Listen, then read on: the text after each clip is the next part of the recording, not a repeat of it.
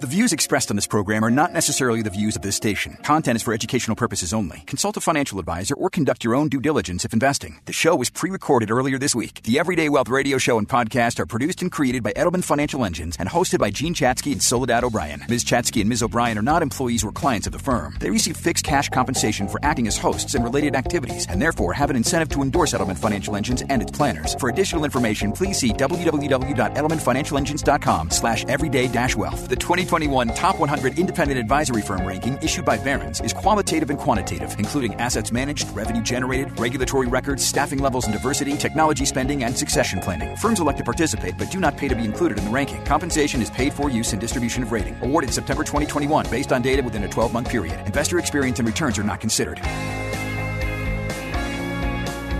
At the intersection of life and money, this is Everyday Wealth with award-winning journalist Soledad O'Brien and personal finance expert Gene Chatzky. Presented by Edelman Financial Engines. Ranked by Barron's as the #1 investment advisor in the country. Now, here's Gene Chatzky and Soledad O'Brien. Hi, everyone. I'm Gene Chatzky. And I'm Soledad O'Brien, and you are listening to Everyday Wealth. If you've been hearing and reading financial news, it's a little bit like watching ping pong, but a very, very stressful game of ping pong, I guess. Because, listen, we're headed for a recession. No, wait. Nope, not headed for a recession. Gas prices are at all-time highs, out of control. Nope, they're back down. Are we sad they're back down? Mom and pop stores now are hurting because they're coming back down. Every week, it's this back and forth. It adds to stress, especially if you're already feeling stressed out about your finances. It's practically impossible to sit on the sidelines and watch numbers going down and down when it comes to your investments, going up when it comes to prices. Financial stress rates are on the rise. And given, of course, the 24/7 news cycle and all those dramatic headlines, really not surprising at all. So we thought this show would be focused on that. What do you do? How do you alleviate financial stress, which is a very real and realistic stress? And how do you get yourself to feel like you're back in control? Exactly. And the problem with financial stress, I think like many types of stress, it's not just something that we feel emotionally. It's not just something that we feel in our heads. These feelings turn into physical issues, backaches, stomach aches. They can have real ramifications for our health and for our well-being. A recent study that was commissioned by Edelman Financial Engines from EBRI, which is the Employee Benefits Research Institute, said 54% of retirees say inflation is keeping them up at night. 33% say market volatility is keeping them up at night. As listeners know, this show is sponsored by Edelman Financial Engines, and every single week we get to hear from Edelman Financial Engines wealth planners. And I got to say, I cannot think of a better time than right now to have somebody looking out for you, to have somebody making sure that you're making the good financial decisions and not letting your emotions lead the way. I've been talking to my own financial advisors on a regular basis, and one likened it to a traffic jam. And he said, that feeling when you're in a bull market is kind of like you're hitting every single green light on your way to your destination. And a bear market is kind of the opposite. You hit every single red light, or you're in a traffic jam and your lane will not budge, but the lane next to yours, that actually seems to be moving. So you move over and you get stuck again. And he said, this is what emotional, undisciplined investors tend to do during bear markets. They start frantically changing lanes to look for the openings that really aren't there. And as a result, they just make the situation worse, because when the road finally clears, as it will, traffic starts moving and you're in the wrong place. And I just thought, this is what you pay an advisor to do. So if you are not working with somebody like this, or if you're not working with somebody who you feel is really leading you in the right direction right now, you can give the folks at Edelman Financial Engines a call at 833-PLAN-EFE or visit them at planefe.com. Many people don't know, Jean, that you and I started working together at NBC News. And I remember Tom Brokaw was the main anchor. And one day there was a big breaking news story, right? And 3 people usher Tom into the set. And he goes to the camera. He's like, "Good evening. I'm Tom Brokaw." You know, he does that. That was actually not a bad impersonation. That was pretty good. That was not pretty bad. Impressive, actually. But one of the senior producer leans over to me and says, "This is the moment when he gets paid." In the big moment when it's all going to hell in a handbasket, that's actually when the high-priced anchor talent is making their money. On the easy days, you know, when everybody's running through those green lights, to keep your metaphor going, it's all peachy keen. But when it's hard and it's challenging and you need the skill, that's when you make your money. Today, for our discussion, we're going to be talking to Andy Smith. He's been on our show before. He's a wealth planner for Edelman Financial Engines. Andy is so kind of blunt and straightforward. Mm-hmm. I really want to know what kinds of conversations that he has with his clients. And then we're going to be talking to, this is so interesting, a financial stress expert, Amanda Clayman. She's a financial therapist, which, by the way, I didn't even know that was a thing. She's going to talk to us about how she helps people bring money into balance. Before we get to all of that, though, let's take a look back at what's been happening in the world. What do you got for us, Jean? Yeah, you mean the things that are making people stressed and anxious, yes, right? Those things. So as we've been talking about, Soledad, the overarching goal right now when it comes to our economy is to slow inflation down without sinking the U.S. into a long and painful recession. And we are already seeing signs that the economy is slowing a bit. The question is it slowing enough? And that's what's going to be driving the Federal Reserve as it decides what's going to happen, what's going to be announced on July 27th. Will they go with a 0.75 percentage point increase? Will they go with a full percentage point increase? That's actually on the table because of the latest round of inflation reports. And the larger the number, the bigger the impact it's going to have on borrowers, on savers, and on the market. So what factors will be on the table as the Fed debates and decides? The first one is jobs. So for a year now, we have been adding about 550,000 jobs a month to the economy. We've regained all of the 22 million jobs that we lost at the outset of the pandemic, but that growth is slowing. Last week's job report was stronger than expected. We added 372,000 new jobs to the economy. Wages were up slightly, but they were not up enough to keep up with that inflation, which again came in hotter than the month before. It came in at 9.1%. So again, we are talking about a new 4-decade high.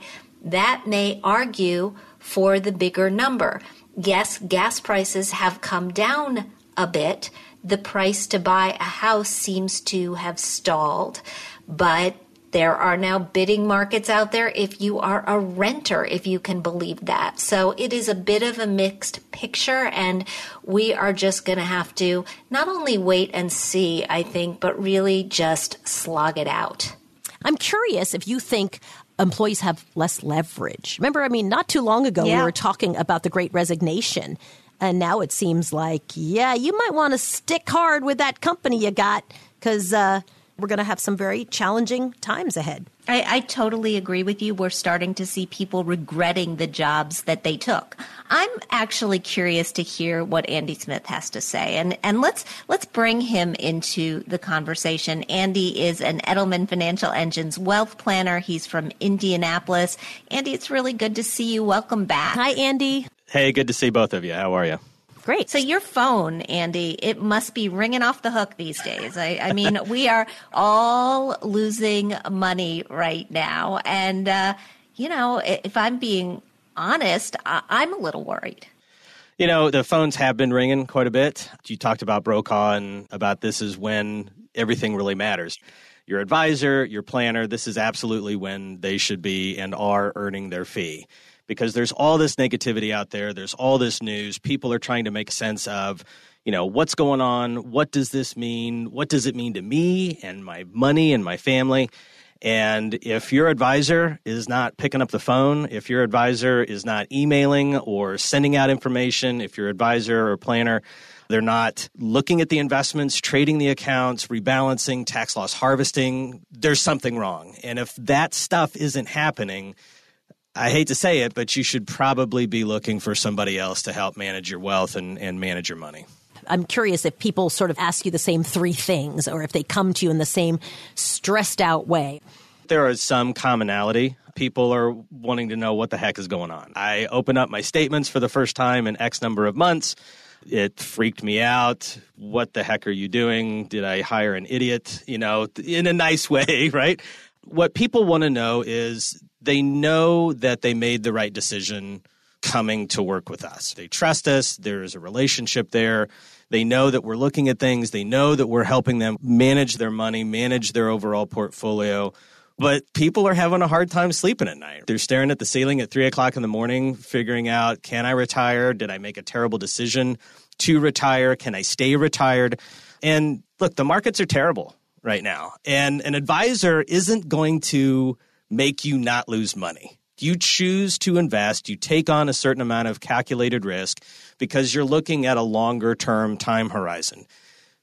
The advisor helps you pull everything together and helps look at all of those different pieces to say, this is what you need to be doing with your investments. This is what you need to be thinking about with Social Security. This is how you need to plan for income or debt management or insurance or all these different things together. So yes, there's a lot of calls and people are asking what's going on with the market and why am I losing money. They inherently know that just because they work with me doesn't mean that they're not going to lose money. But they want to understand what's going on and what it means because we've helped them think longer and longer term. And that's really what people want to understand. Help me feel better in the short term so that I can stay focused again on the long term. Andy, we got to pause for just a moment, but we're not letting you off the hook yet. You're listening to Everyday Wealth, and Jean and I will be back in just a moment. Not all financial planners are created equal. See why partnering with the right wealth planner could have a significant impact on your financial future, especially with today's market volatility and economic uncertainty. Join Edelman Financial Engines for a new webinar, Why Choosing the Right Wealth Planner Matters, on Tuesday, July 19th at 3 p.m. or 8 p.m. Eastern Time. I'll be the host, and together we'll walk through how you can benefit from an integrated planning approach that helps connect the important parts of your financial life, including tax, estate, and retirement income planning. Why only one type of advisor is legally obligated to serve your best interests, and how to talk fees, which arrangement helps mitigate conflicts of interest. The webinar is on Tuesday, July 19th at 3 p.m. or 8 p.m. Eastern. You can register right now at planefe.com. Hey, everybody. Welcome back. I'm Soledad O'Brien here with Jean Chatzky. We're talking more about the emotional side of personal finance with Edelman Financial Engines wealth planner Andy Smith. So, Andy, when I think about investing in the market, I often think about it the same way as loaning people money. It's a risky decision, and you might not get it back. Like, that is how, I guess, psychologically, I've managed to wrap my head around investing, because I worry that if I'm really closely tied to, I need to make this back exactly at this date so I can do X, Y, and Z, I think I'd be more stressed, right? I think it's about calculated risk. So one of the things that we always try to do is there's kind of an underlying plan that has a lot of different goals in it, right? Some people know that they want to retire at X date or think that they want to retire at X date, or some people want to have X amount of money to live on all the way through retirement. So when we build these plans, we have these kind of different modular goals. The goals themselves drive a lot of the decision-making within the rest of the plan. So if you want this amount of money when you retire, well, how long do you need to work? Or if you know that pensions are going to start at a certain date, what do you need to do with Social Security? When you talk about investing and taking on risk, a lot of what we're trying to do is we're really trying to find the least amount of risk necessary that you got to take on for you to be able to reach your goals. So if you want 10 grand a month in retirement and you've saved not that much money, you might have to work longer or save more or take on more risk. So this decision about how to invest in the market, no matter what the market is doing, it's not so much, oh my gosh, I need to do this because this is what the market's doing. It's what does my plan say? What are my goals? What am I trying to solve for? And then that's how you choose to take on that calculated risk that I was talking about. The risk that people don't think about is the risk that you're taking when you're not investing, when you're just sticking your money in the bank. And that's absolutely particularly true right now. I mean, we've got inflation. I was talking about it before. At these incredibly high rates, you put your money in the bank. After taxes and inflation, you are losing a substantial amount of money. If you're not investing, you're not even keeping up. It's not a perfect way to think about it, but I would tell people, take the rate of inflation. You were talking about CPI. Fed looks at PCE, personal consumption expenditures. So you basically take these numbers, put a negative sign in front of it. That's what you're losing by having these stockpiles, these mounds of cash in checking and savings, money market, CDs. I mean, you love seeing it, right? You think that it doesn't change value and you're okay earning a pittance from the bank. Well, the problem is you have to maintain your purchasing power. Look at what's happened over the last couple of months and they think that it's going to continue forever. It's not going to continue forever. We don't know when it's going to stop, but I've been doing this a long time. This isn't my first rodeo. And so people have all of these thoughts back from, 99, 2002, 2003, 2006, 08, 09, 2012, Brexit, 2016, 2020. If you're only looking at the last 3 months and thinking that that's how life is going to continue down the road, you're stockpiling cash, you think that you've got it made. Meanwhile, inflation is just eating your lunch in the background, and you are losing a lot more with that lost purchasing power than you could ever imagine. And if you've saved more than you could ever consume over your lifespan, I mean, what Andy's point about your risk and the amount of risk that you have to take being directly tied to your goals is a really important one. I think particularly for women, this is how women invest. We know what we want to accomplish. It's not the number on the return that is the game for us. It's getting to the thing that we actually want. And that's where an advisor can puzzle the pieces together for you. Because if you save more than you could ever consume, you don't have to take any risk at all. At that point, you can just put your money in a money market fund and let it go. But if you need your money to work for you, that calculated risk and how to do it in a way where you're not trying to make up for a lack of saving with too much risk. That's the dance. That's where the value of an advisor comes through for me. If you have one, fantastic. If you don't, you can reach out to Edelman Financial Engines by calling 833-PLAN-EFE, or you can go to planefe.com. Andy, can you just distinguish between cash and sell? The need to have cash is really important in a down market, especially if you are in or close to retirement. But my husband and I were talking about this in the car. Like, you don't really hear financial advisors saying sell. It's mostly good holistic financial advisors. Hold on for the long term, and here's why. Right. So there absolutely is a difference. Cash or liquidity is an appropriate part of anybody's overall long-term financial portfolio. But that's for good markets or sideways markets or down markets. I mean, there's always that some people call it an emergency fund. Some people call it savings or just checking, something that is just a little bit more readily accessible. And it's not like you're going to go into the bank and there's going to be a bag of money there that says Gene or Soledad on it, right? And you're going to pour it into your bathtub like Scrooge McDuck. But it's just a different type of liquidity. Unfortunately, there's a lot of unscrupulous actors out there who want people to think that market timing is like the easiest thing in the world. And if your idiot advisor isn't market timing for you, then they're doing something wrong. Well, the problem with market timing or selling to cash is that not only do you have to pick the right time to sell, but then you have to turn around and know exactly the right time to buy. Nobody's going to top tick or bottom tick the market. So when we talk about cash and people call in and they say, do I need to be selling to cash right now?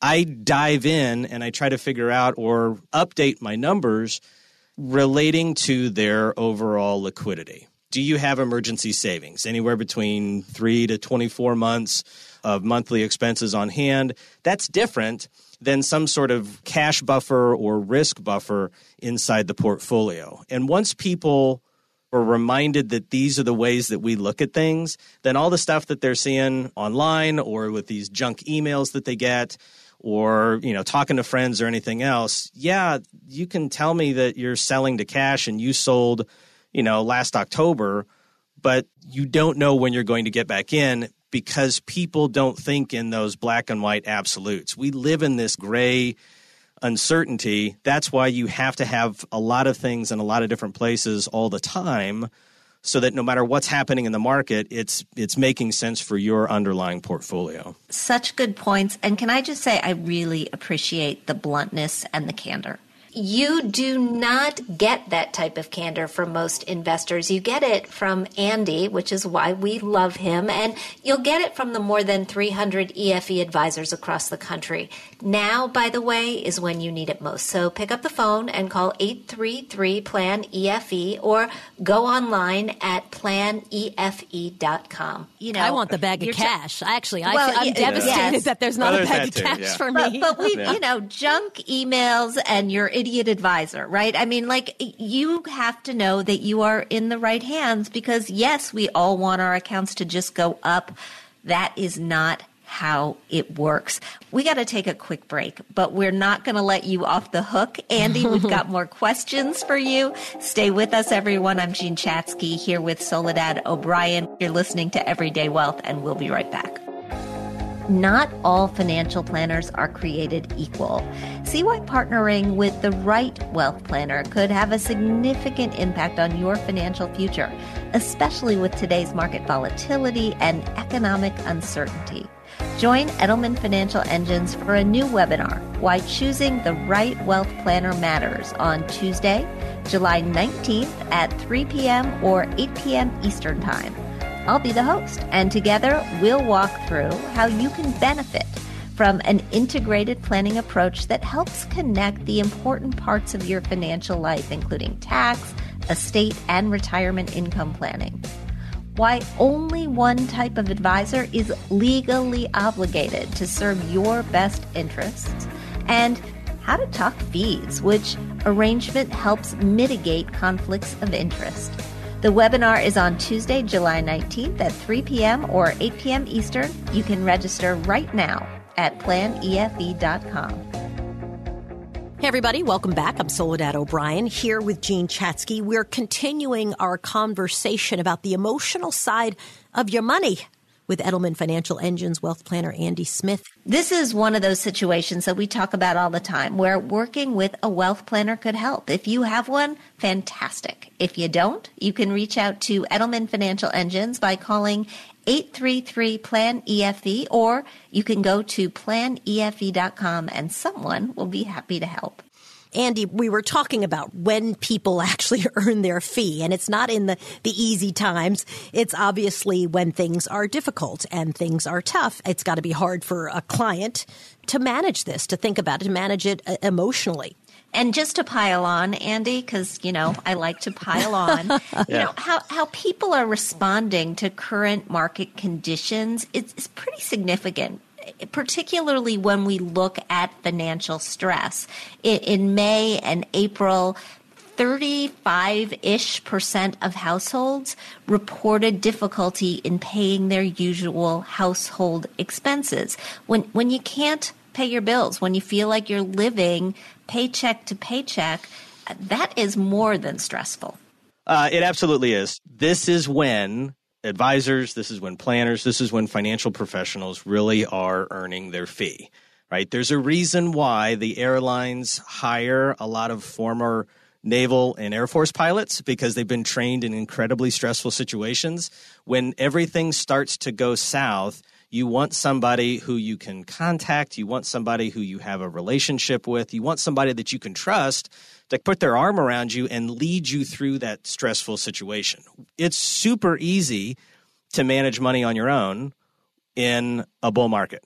The problem is when everything turns and goes the other way, people completely forget how to act like human beings. And at the first possible just whiff of negativity, sell to cash. How much do we do? Do we need to get super conservative? Oh my gosh, I got this email newsletter that says I should go buy a cabin in the woods and a case of baked beans, but buy this stock newsletter that's going to tell me the 7 stocks I got to own right now.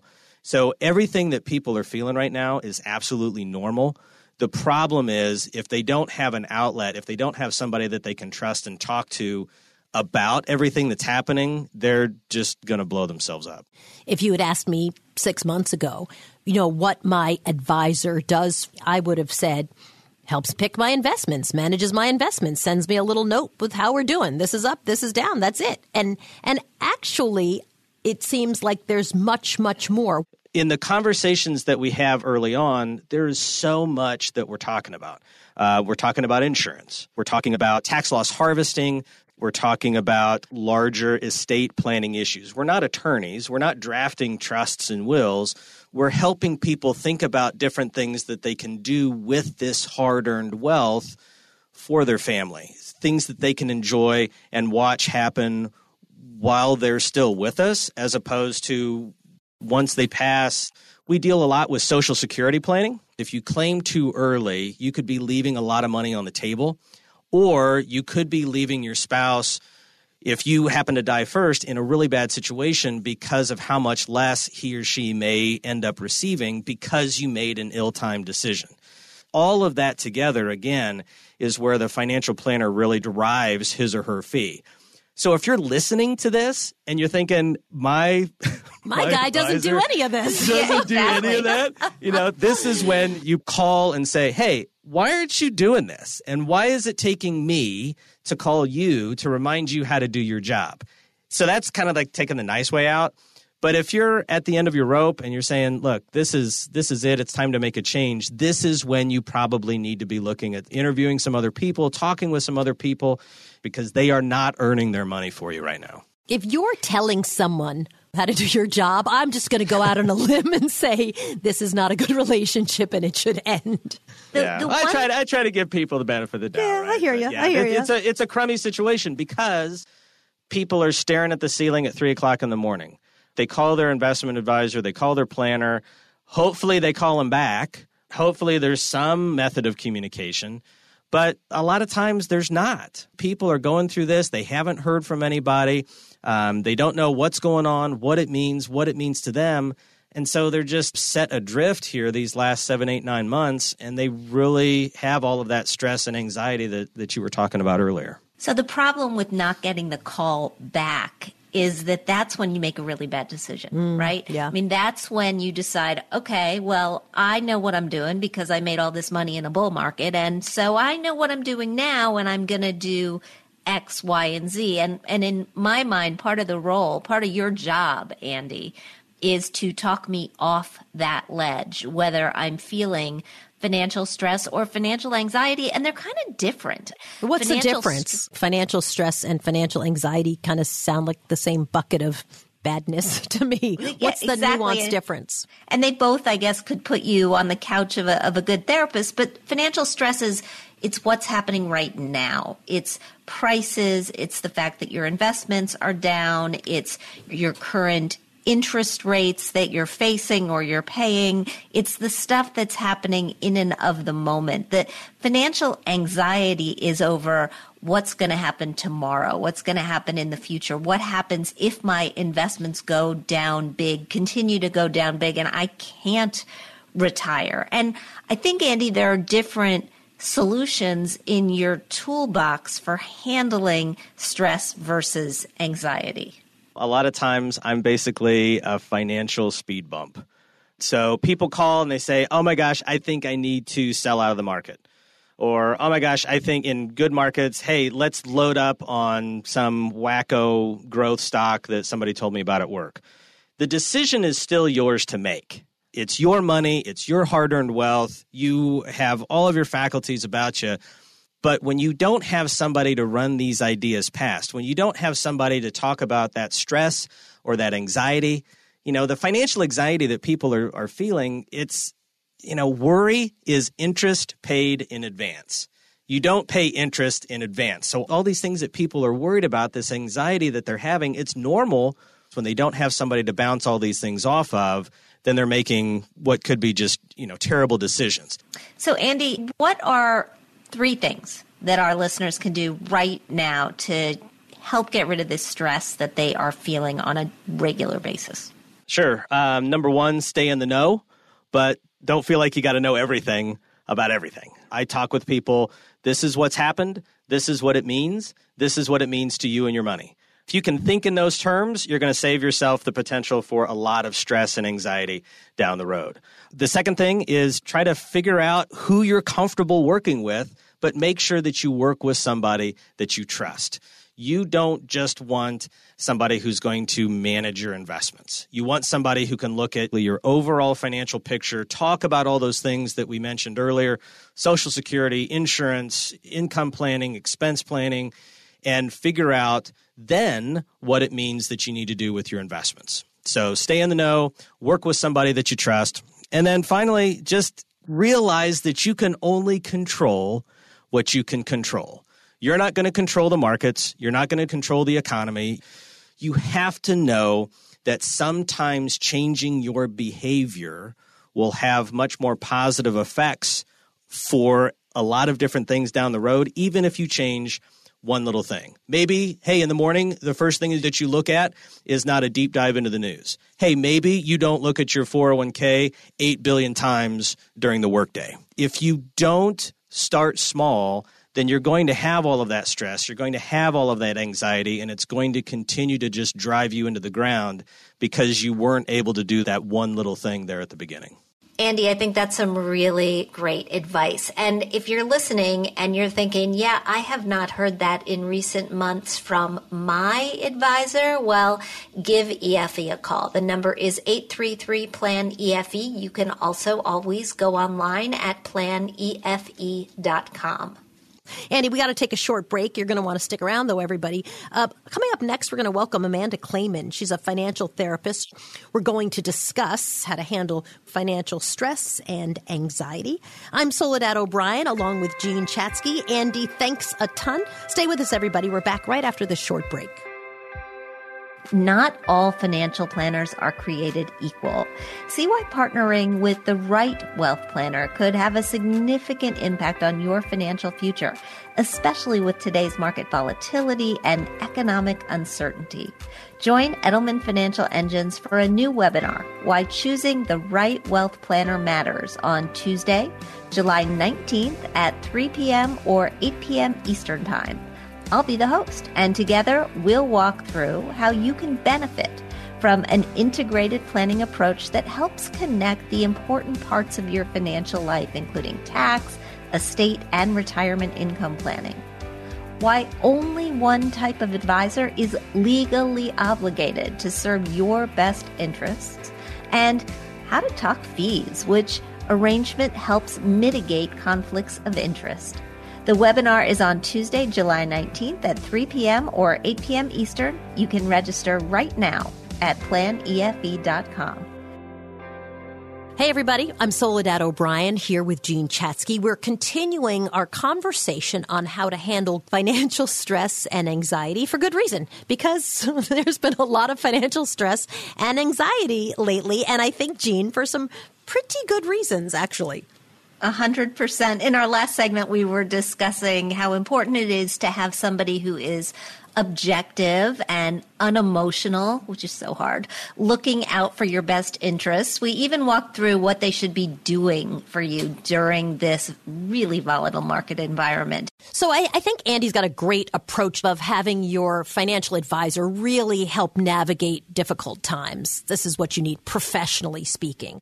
You're so right, Soledad. We have this ongoing personal relationship with money, and we've got our advisors who take this holistic view and help us plan for the long term. But we deal with our money every single day, right? We deal with our emotions every single day. It's not like we're going to pick up our phone and call them on a daily basis. We need to be able to handle our own emotions in the moment. With us today is Amanda Clayman. She's a financial therapist, which was a gig I didn't even know existed a couple weeks ago. And also she's been on the Death, Sex, and Money podcast and hosts Financial Therapy with Amanda Clayman. Amanda helps bring money into balance. I don't think people think money and balance often in the same sentence. So we'll talk about that. And we're very excited to have you with us, Amanda. Thanks for joining us. Hi, Soledad. Hi, Jean. Great to be here. Thank you. It's nice to see you. So I think Soledad's not the only person for whom financial therapy is kind of a new thing. So what is it? What do you do day to day? Financial therapy is a way of engaging those parts of financial well-being that sometimes we don't give a lot of attention to. I'm talking about the emotional and the relational and the psychological aspects of our financial life. We talk all the time about what the numbers say, but I don't know that we put as much attention sometimes or hold as much space for people to really talk about the dilemmas or what's difficult or how they get in their own way.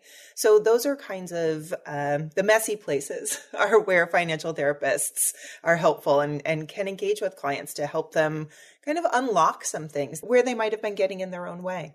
So is it thinking about money as just another sort of element of your, upbringing, like how finances have affected your life and how you were raised and how you think about them? Am I getting it right? Yeah. What we find is that the way that we think about money is kind of siloed. We put it in this rational category. And so when we're having rational conversations about money, there's a whole lot of ourselves that is excluded from that kind of a conversation. And similarly, when we're talking to our therapist or a mental health professional, we might find that money isn't such a natural fit for going into some of those more internal or like you were mentioning, the family of origin stuff. So financial therapy is really just meeting in the kind of intersection of that Venn diagram. We're really looking at money, like how we make decisions or the associations that we have with money, the meaning of money, and also taking into account that a lot of our understanding and a lot of the patterns that we have with money as adults were actually set up and began in our family of origin. There's a sense of, though, like, how was money treated in your family growing up? Do you remember the emotional sort of tone when money was discussed? I mean, these are things that 2- and 3-year-olds absolutely pick up and can sometimes follow us well into our adulthood. I did a story at one point about a woman who was raised to believe that her family was pretty poor, actually. And they turned out to be pretty wealthy, but her parents sort of never allowed her to experience that or see it. And as a result, when she grew up, she could just not spend any money on herself. She needed to go back and understand what happened in her childhood in order to be able to handle her adult life. How common is that? It's extremely common. I would say that it's the norm, and it really doesn't have to be. I think that the more we have conversations like this that expand in a more holistic kind of way, our understanding of what money is and how it shapes our lives, that can be incredibly helpful.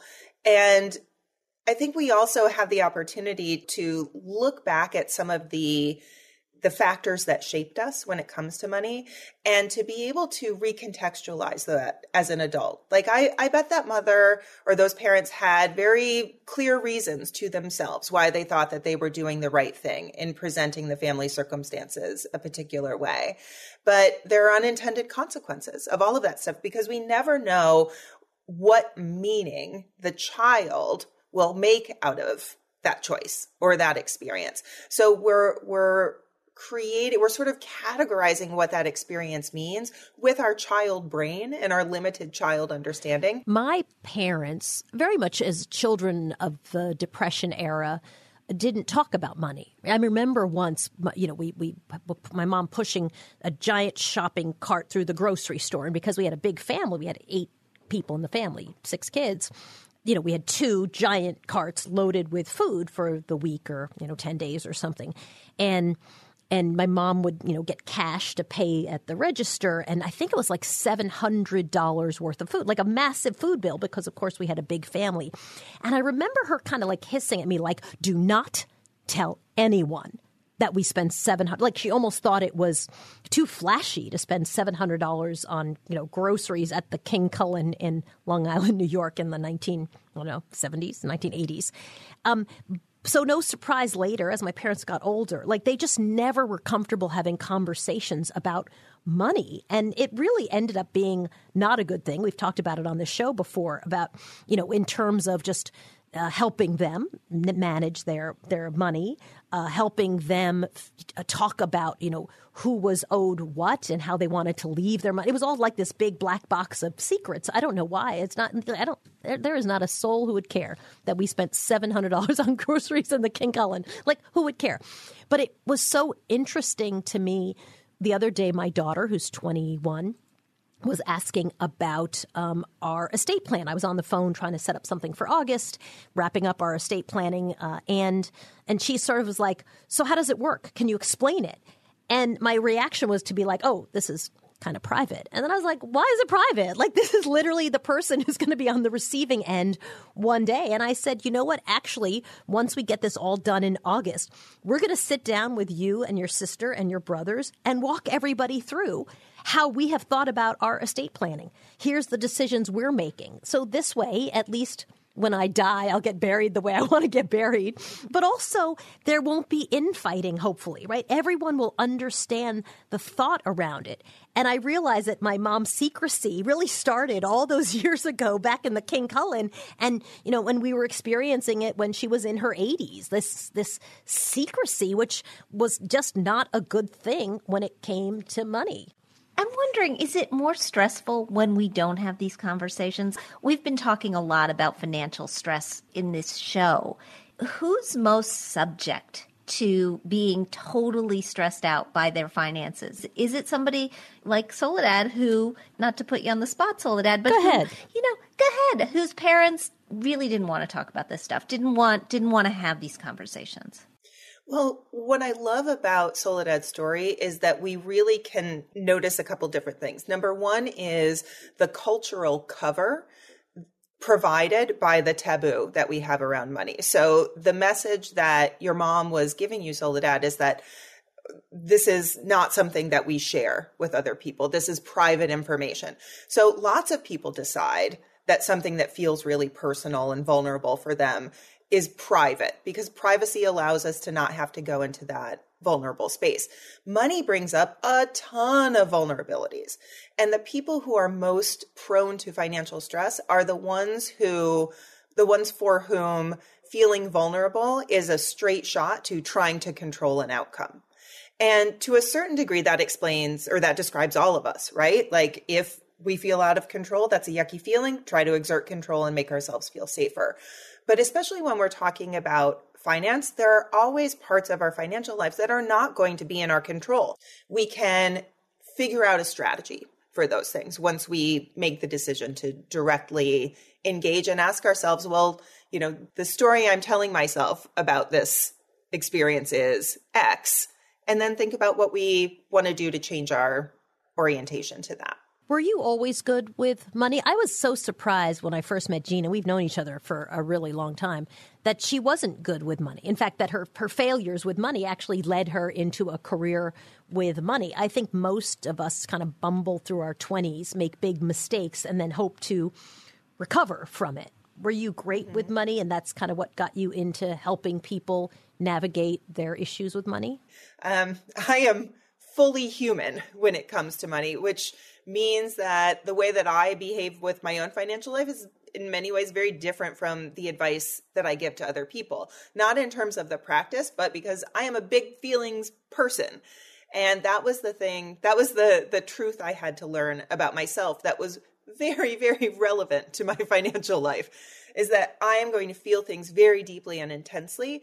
And so I need to have guardrails. Sometimes those are agreements with myself or commitments that I make to myself. Sometimes those are ways of bringing in like another person. Give us an example. I'm so curious. So my big feelings mostly come out in the way of avoidance, like the way that I want to control a stressful experience for myself is to go, not going to look at that, not going to make a decision. As you can imagine, avoidance is a really big problem when it comes to money.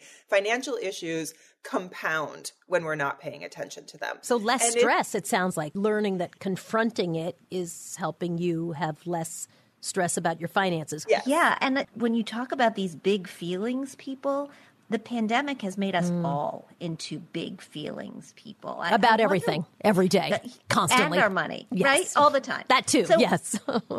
So what are you seeing as a financial therapist? What has been the impact of the pandemic on our stress levels? I feel like there's been kind of a split.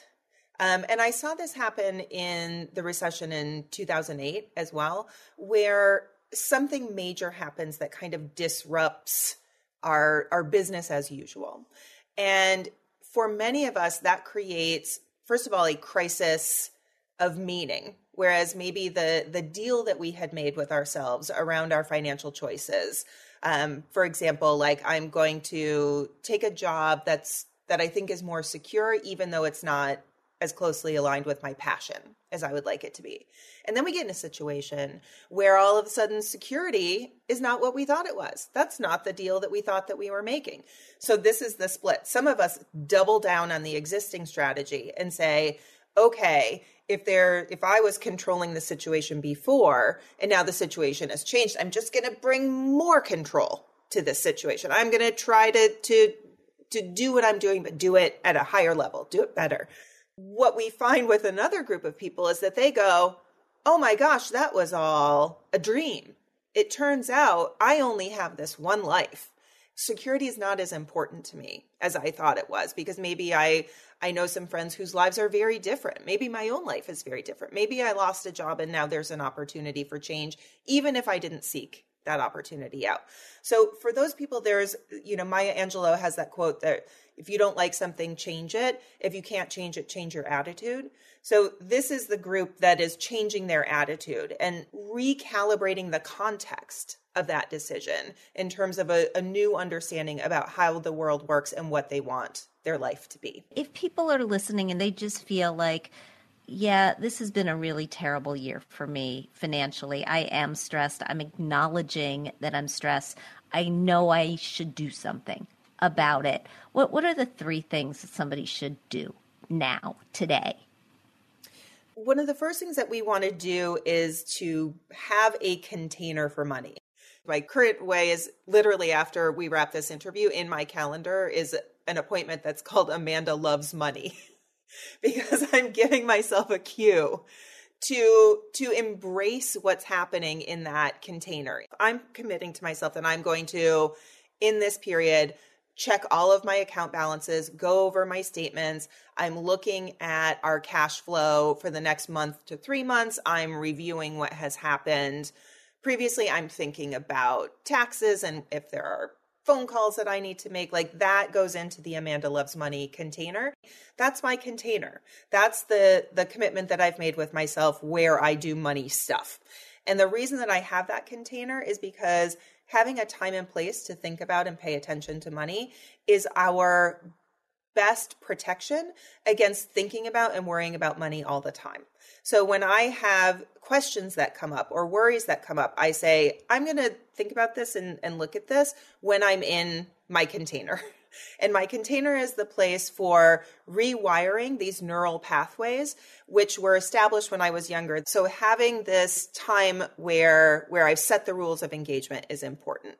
You can also have a stop point in your life too, where it's like you have these different activities, like I'm going to open all of my mail, I'm going to look at my statements, etc. At the bottom of that list, it says stop.